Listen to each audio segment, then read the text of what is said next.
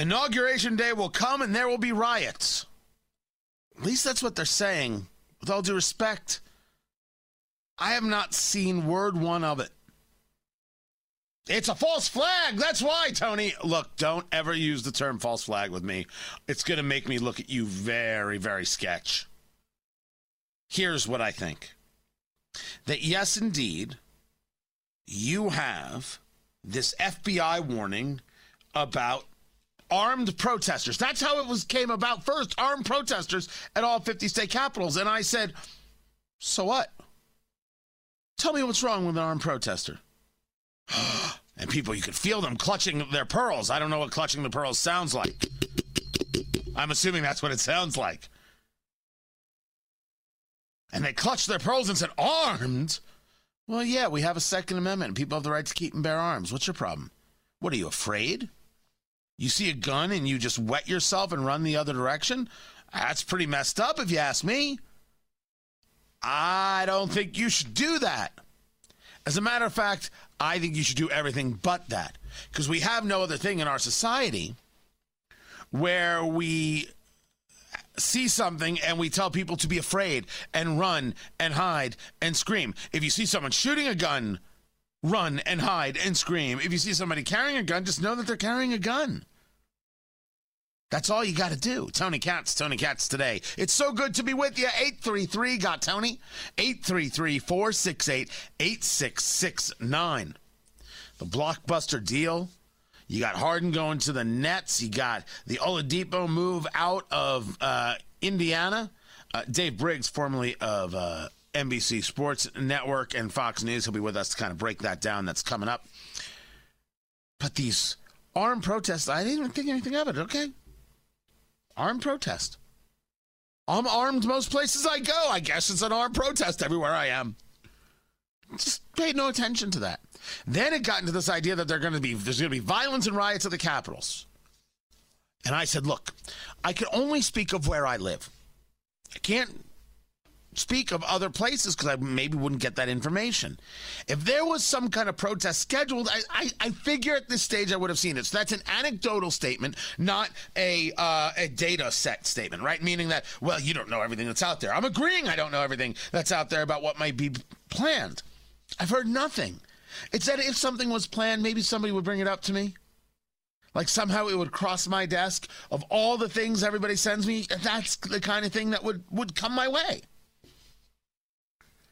Is this all meant to make people afraid? You have the inauguration itself, 20,000 National Guard troops are going to be there. And I said, okay, now tell me how many National Guard troops are present at a normal inauguration? I don't think you could tell me 0. So when you tell me 20,000, you make it sound like a big giant number. You know what I don't have?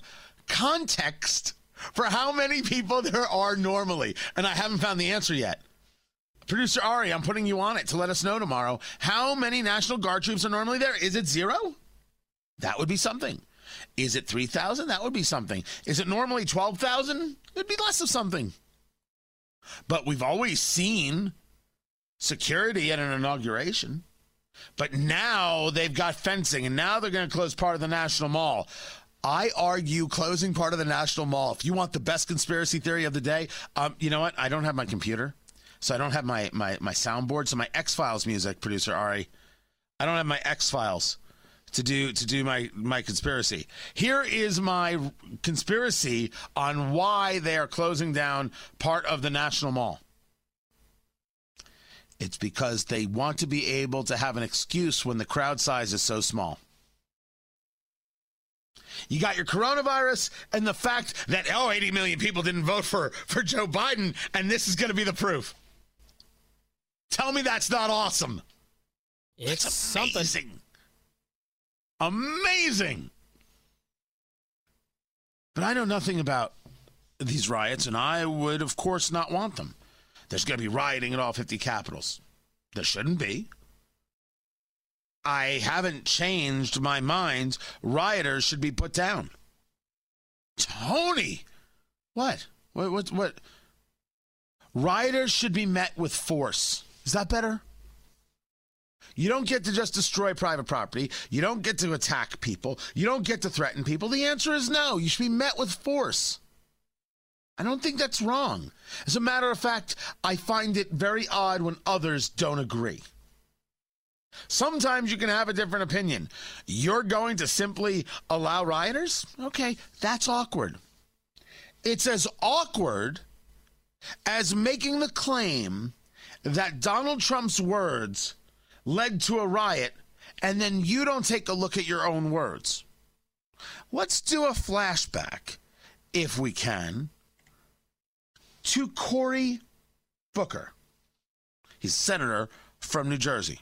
Right, and that's my call to action here. Please don't just come here today and then go home. Go to the Hill today. Get up and please get up in the face of some Congress people. Well, that's pretty violent. How about Rashida Tlaib? In Michigan's 13th, we proudly speak truth to power, even in the face of a racist in chief. Those who incited an attack on the People's House do not get to talk about healing and unity. They have torn this country apart. They have stoked the fire and then handed the gasoline to Donald Trump. Such unity. Call him racist in chief and then say, all you Republicans, it's all your fault. Wow. This from the anti-Semite Rashida Tlaib. Look, based on her own actions, and not even a mention of the allowing for, the pushing for, and the condoning of violence that took place, well, in Michigan and other places. This is certainly not somebody who wants unity. Neither, by the way, is Representative Cori Bush, new to the House of Representatives from St. Louis. Madam Speaker, St. Louis and I rise in support of the article of impeachment against Donald J. Trump. If we fail to remove a white supremacist president who incited a white supremacist insurrection, it's communities like Missouri's 1st District that suffer the most. White supremacist president and a white supremacist insurrection. What is she talking about? First, you're allowed to call the president a white supremacist on the floor of the House. That should be immediate censure. Not a white supremacist. It's just, you sound silly. And by the way, the reason you sound silly is because when you decide everything is racist, well, you kind of don't have good ways to, engage with people. Because we look at you askew. But what in the world about this all of a sudden got into a race conversation? Well, that's the only narrative that Representative Bush has. She has nothing else to offer. She refuses to engage in an intellectual way, so you get this. That's where all of this name calling and all of it comes from, is this idea that you can't articulate your position. So you go to these things because you feel you have some morality to it, some moral acceptance to it, which is all based on emotion because everybody around you says, yes, that's right. And anybody who disagrees, well, we've already determined that they're racists. That's what anti-racism does. That's what the whole concept of white fragility does. It states that if you are to engage in an intellectual pursuit on these things that doesn't go along with what they determined is the pre-approved methodology, you are a bigot. It brings us to Representative Eric Swalwell on CNN. But they're saying holding him accountable is different from the people who directly were involved in tearing down the doors and rampaging the Capitol building. Well, Osama bin Laden did not enter U.S. soil on September 11, but it was widely acknowledged that he was responsible for inspiring the attack on our country. The ignorance, the despicableness. By the way, Eric Swalwell was sleeping with a Chinese spy. And until we see an investigation, that's what I'm going with. Eric Swalwell sleeping with a Chinese spy, he gets to be an impeachment manager. And he compares Donald Trump to Osama bin Laden. We all know that's completely insane. If only because Osama bin Laden didn't inspire people to the terrorism, he hired them and trained them, paid for them, and sent them. You must read The Looming Tower But when the desire is to destroy others and not engage honestly, and you applaud the destruction of others, you are ranked on how you destroy others. Well, that's how the Cori Bushes of the world and Rashida Tlaibs of the world and Eric Swalwell's of the world rise. I oppose riots. I oppose mobs. Mobs on the street and technological mobs like Amazon and Google and Apple. I oppose low thinking like Representative Bush and Representative Tlaib and Representative Swalwell. And nobody should be rioting at state capitals anywhere. Armed protest is fine. Then go home peacefully. What's wrong with you? I'm Tony Katz. The trade was bigger than people, I think, thought possible. Right? Yeah, James Harden clearly, as I see it, wanted to go. The Nets clearly said, man, we can make this the power three, but how this deal went down is nuts. Tony Katz today. 833-GOT-TONY, 833-468-8669. Let me bring in Dave Briggs, formerly of NBC Sports and of Fox News. He covers all of these things for us, and we take a look at this deal. It is huge. It is multiplayer. There are teams, I don't even know why they're involved. First things first, how badly were the Nets looking to get Harden? Well, good to talk to you, Tony. I mean, look, this is all about wanting to get James Harden out of Houston. Let's start with that. Now, clearly Brooklyn has wanted a third piece, something that puts them over the top throughout the entire season, and James Harden's made it known that he wants to be in Brooklyn. But this was about James Harden coming into camp, fat and out of shape and bitter and bad attitude, a cancer in the locker room, and some video of him with some ladies without a mask, and a guy that they were quite convinced was not going to win them a title, and that's because they're right. James Harden was never going to win a title in Houston, not in that Western Conference. And you have to look at what they're getting in return to understand what they think is going to happen. They think this experiment is going to be a unrequited disaster because they got back 4 number 1 picks from Brooklyn. They are betting on Brooklyn being a disaster, on those 3 pieces not fitting together, and therefore those picks could be lottery picks. They could be top 10 picks, whereas if it works out for Brooklyn and they do win titles, those picks are somewhere in the 20s. So I love what Houston's doing in betting big, but the fact of the matter is they're back to being a middling team with no chance to contend in the West and hoping those 1 seeds work out. I think ultimately the winner here is the league. The league gets interest in the East Coast because it was all on the West, where people don't watch a lot of basketball. People aren't awake when the Lakers and Clippers play. Now you've got interest in the West and the East, and your title contender in the East comes out of New York City, which is a dream come true for the NBA because they've had some brutal ratings in the last year and into the playoffs on through the NBA Finals. And the Knicks have been a mess, and the Nets have been half of a mess. The Rockets, they get Oladipo. They get the 3 first-rounders from Brooklyn. They're getting four Brooklyn first-round swaps. I'm not even sure what that is. The story for me on a more personal level is that, I live in Indiana, and the Pacers dealing out Victor Oladipo, bringing in Karis LeVert, getting a second-rounder. I know how Hoosiers are thinking about this, right? The people of Indiana. How is this playing in the rest of the league? Did Oladipo really want out, or was Oladipo just a card that could be played? Well, first, I really liked what Indiana did. I think you could argue Indiana was the biggest winner here. Now, certainly, Brooklyn is now the favorite in the East. In fact, the Vegas odds, they climbed over every team in the NBA in Vegas except for the Lakers. They leapfrogged the Clippers in terms of their likelihood on the NBA futures to win the title. But I love what the Indiana Pacers did because, yes, Victor Oladipo, an outstanding player, a former Indiana guy, is a very good player, but he wanted out. He had 1 year left on his contract. He's going to test the free agent market, so he's got an expiring contract. and he made it pretty clear he didn't want to be there.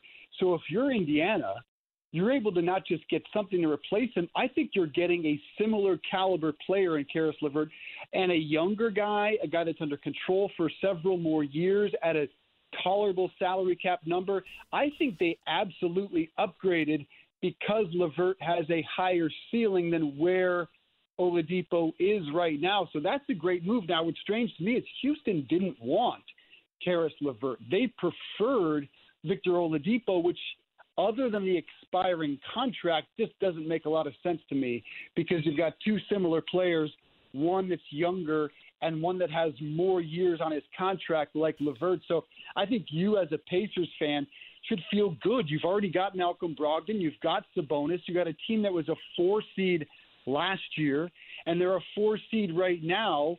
And I think overall they got better and have one of the better starting fives in the NBA.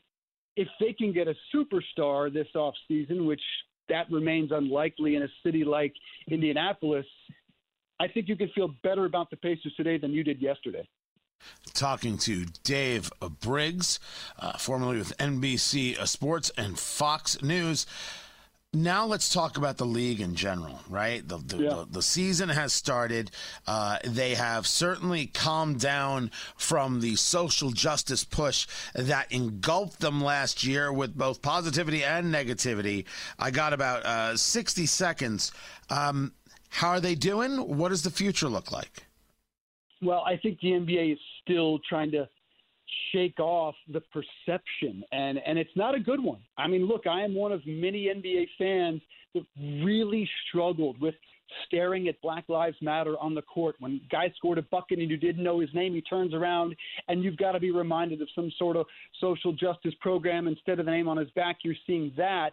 So I think it was a huge mistake. I've talked to some insiders in the league. In fact, a high-ranking NBA executive that admitted to me he was never in favor of that and thinks it was a big mistake. I think they lost somewhere around 10%, and it may have been more, fans forever that have no interest in coming back because of the message they crammed down people's throat last year. Now, the ratings have rebounded a little bit, but they really need fans back in the stands. The teams are losing money, and the games are just more exciting with home crowds.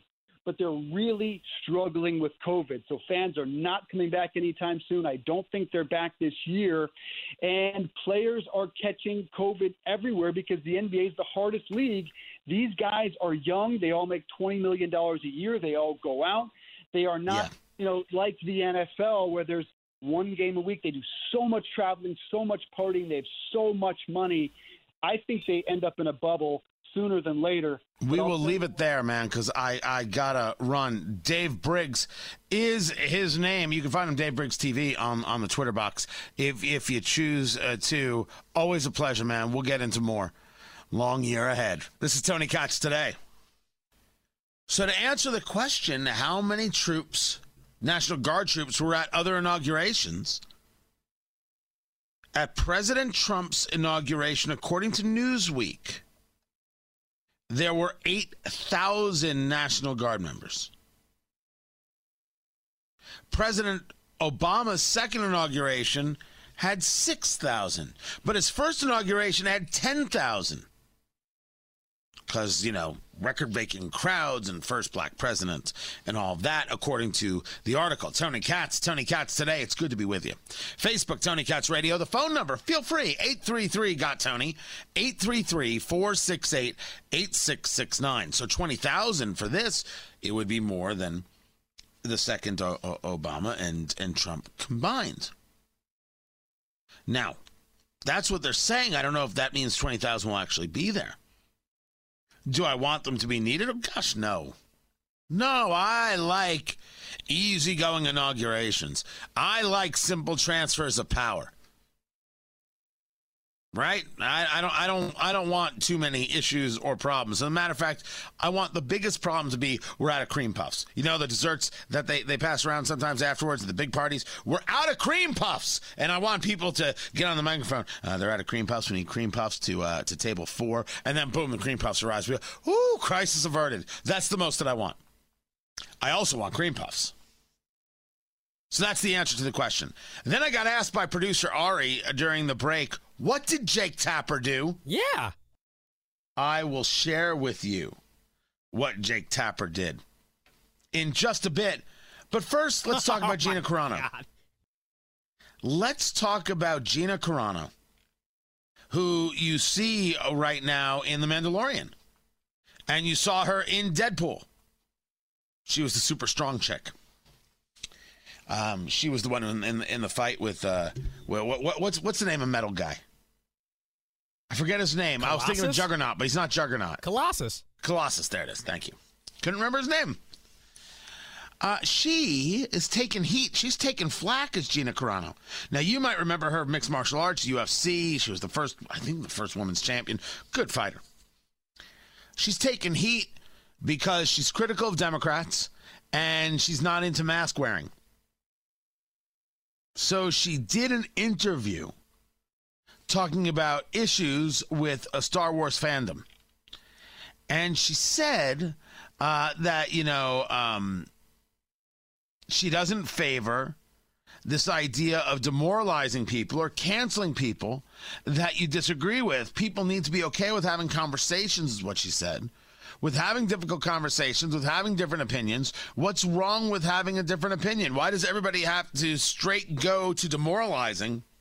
Because maybe they just didn't think the way you did. Gina Carano is having the conversation that we are all having. What's so wrong with a difference of opinion? Why does it mean your destruction? Why should you be destroyed? Why should you lose your job?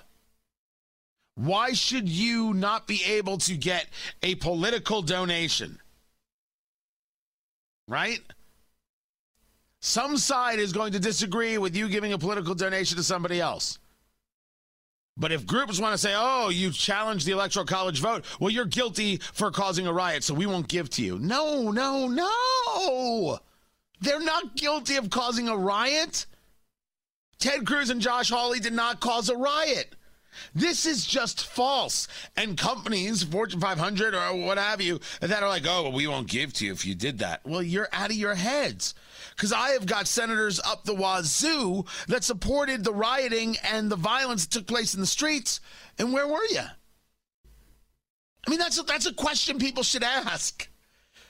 When you say, oh, we won't give to them, that doesn't make you moral and pious. What it does is it signals that you have a constituency that we don't know about. And that constituency is not everybody who uses your product, now is it? That constituency are somebody else. Maybe, I don't know, people that you like to have dinner parties with. That could be your constituency. So Carano continues in this conversation. My whole perspective on this is I've seen people get bullied off of Twitter on both sides. I don't like bullying, which is, I think, a rational point of view. And if I don't stay present, which I don't even necessarily want to stay present that often, I want to make art. Art is my passion. But if I don't stay present, then other people win. Other people win in bullying people off of platforms, and there needs to be a more balanced platform. Isn't she making perfect sense? Isn't she making absolutely perfect sense and everything you would and should agree with? That people should be allowed to speak freely, that people should be able to engage in all sorts of opinions and ideas, and we shouldn't just be attacking people, canceling people, throwing people off because someone disagrees, or someone else who with pseudo-morality decides that what you said is not acceptable. Gina Carano's got this understood and figured out. And as for the idea that people want to silence her, quote, I'm going to stick around and my presence bothers you, okay. But also a lot of people are not bothered by my Twitter presence or my social media presence. So I focus more on those people. I bring the fire out in people. I'm not sure why. You and me both, sister. You and me both. You can't worry about those people at all. They don't count. They're not in charge. But her conversation is more valuable than what Representative Ocasio-Cortez is pushing out there, saying that we should limit media and make sure that governments are the ones who are deciding whether or not the media are doing right or wrong. It's far more valuable. People who push for free speech and want to say to the cancel culture people, stop it, are far more important than the people who think that government should decide what you can say and when you can say it. Pretty sure that goes without saying.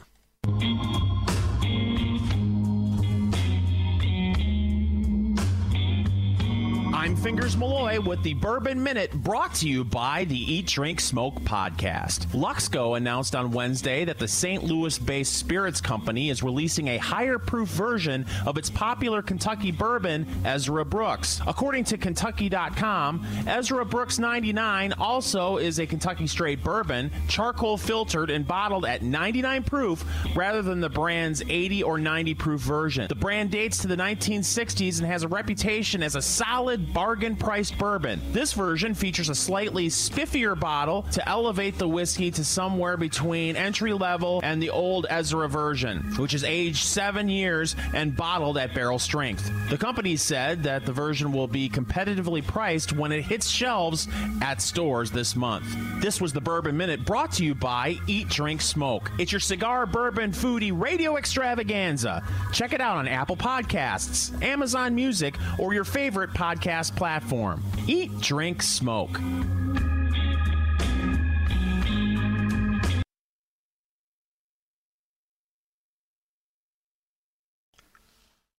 I am loving the video that's being passed around about Representative Cicilline.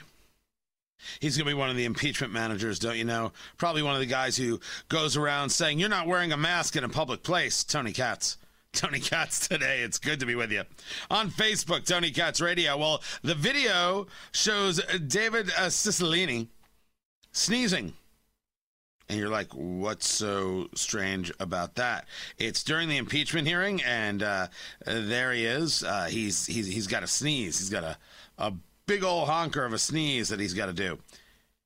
And so he pulls down his mask, sneezes into his left hand, and puts the mask back, puts his left hand on his left knee. Now, what's wrong with this situation? It's coronavirus. You have to wear a mask, otherwise you're going to kill my meemaw. And I'm not opposed to masks, by the way. I'm just opposed to hysteria.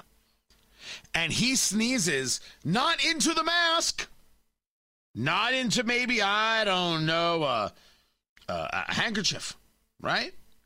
Into his hand that is just out into the world. That's hilarious.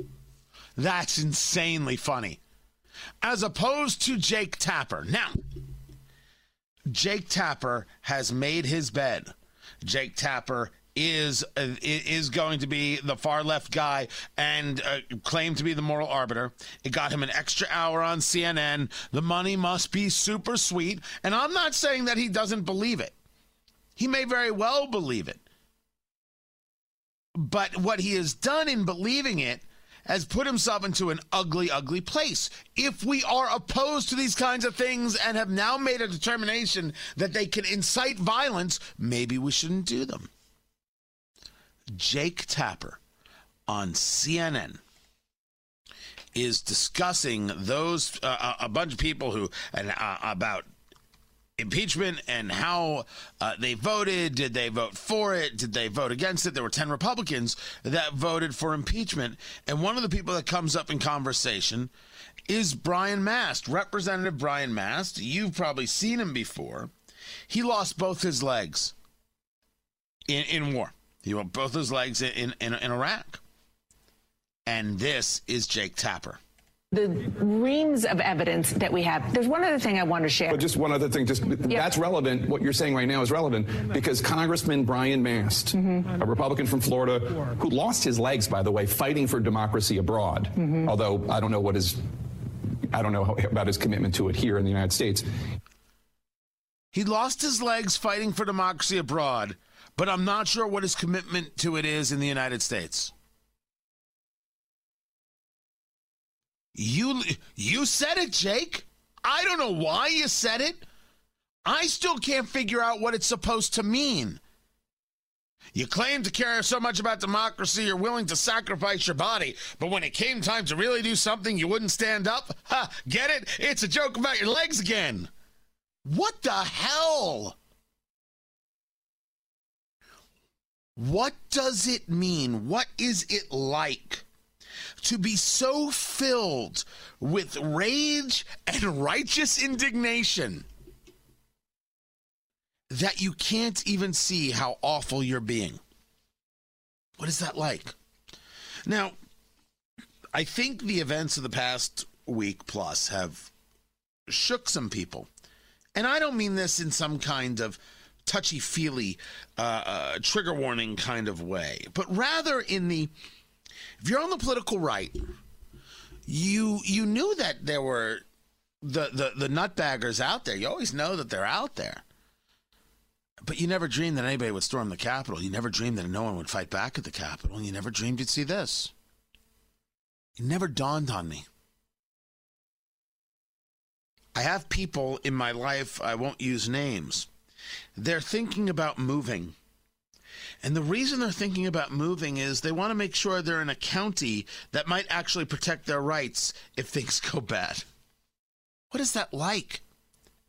There are people who are worried about where the country is going in that way and fearful of it, and it's building in them. And then there are people who saw what happened at the Capitol and said, that's supposed to be associated with me? That's not it. Well, you supported Trump? No, you can't play that game. You supported Black Lives Matter and the violence that took place? Or did you support Black Lives Matter because you thought there was a cause at play? I support low taxation and I support reducing regulations. I don't support storming the Capitol. I sleep fine. But there's no doubt that what we saw for a lot of people has them saying, what did I just see? And watching, I think, some of the fighting about it while other people don't even have a second thought about introspection. We watched the political left cheer on impeachment and never once ask themselves about the things that they say. Louis Gohmert quoted Nancy Pelosi, and Louis Gohmert is the one, the congressman from Texas, Republican, getting attacked in social media for quoting the things that Nancy Pelosi said about the election. And I think people are having a tougher time than they may be letting on. I would provide, if I could, a bit of advice and maybe just a bit of perspective. Number one, don't ever listen to CNN. Republican Party in turmoil. They're on the brink. Dear Lord, they've been saying so for 4 years. And saying it now does not make them accurate. But a reckoning is worthwhile. Remembering that the idea of the Republican Party is not about, destroying your opposition. It's about preserving a republic. The conservative looks to conserve the idea of values and morality. That is not about, they're trying to send you back to the 50s, these people. Pay no attention to that crazy. Well, it's hard to conserve something when you could see something so daft. I read my Declaration of Independence.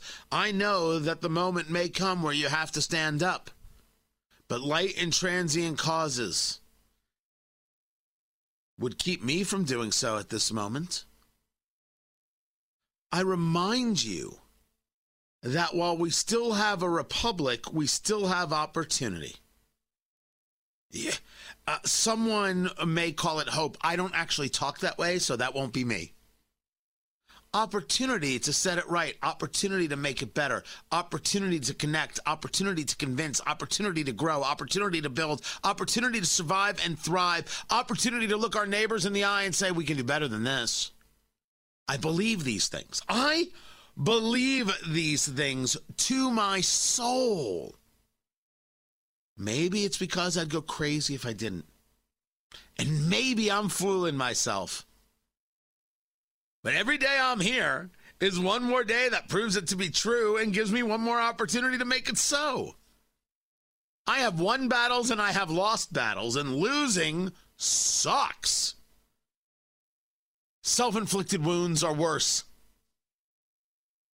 But how to heal from a wound and get back up, back into the ring, back into, yes, indeed, the fight, that's everything. Maybe first you got to look at the wound and ask yourself where you're wounded. I don't think there's anything wrong with that. But eventually you got to get back into the fight. And I'll be right here. I'm Tony Katz.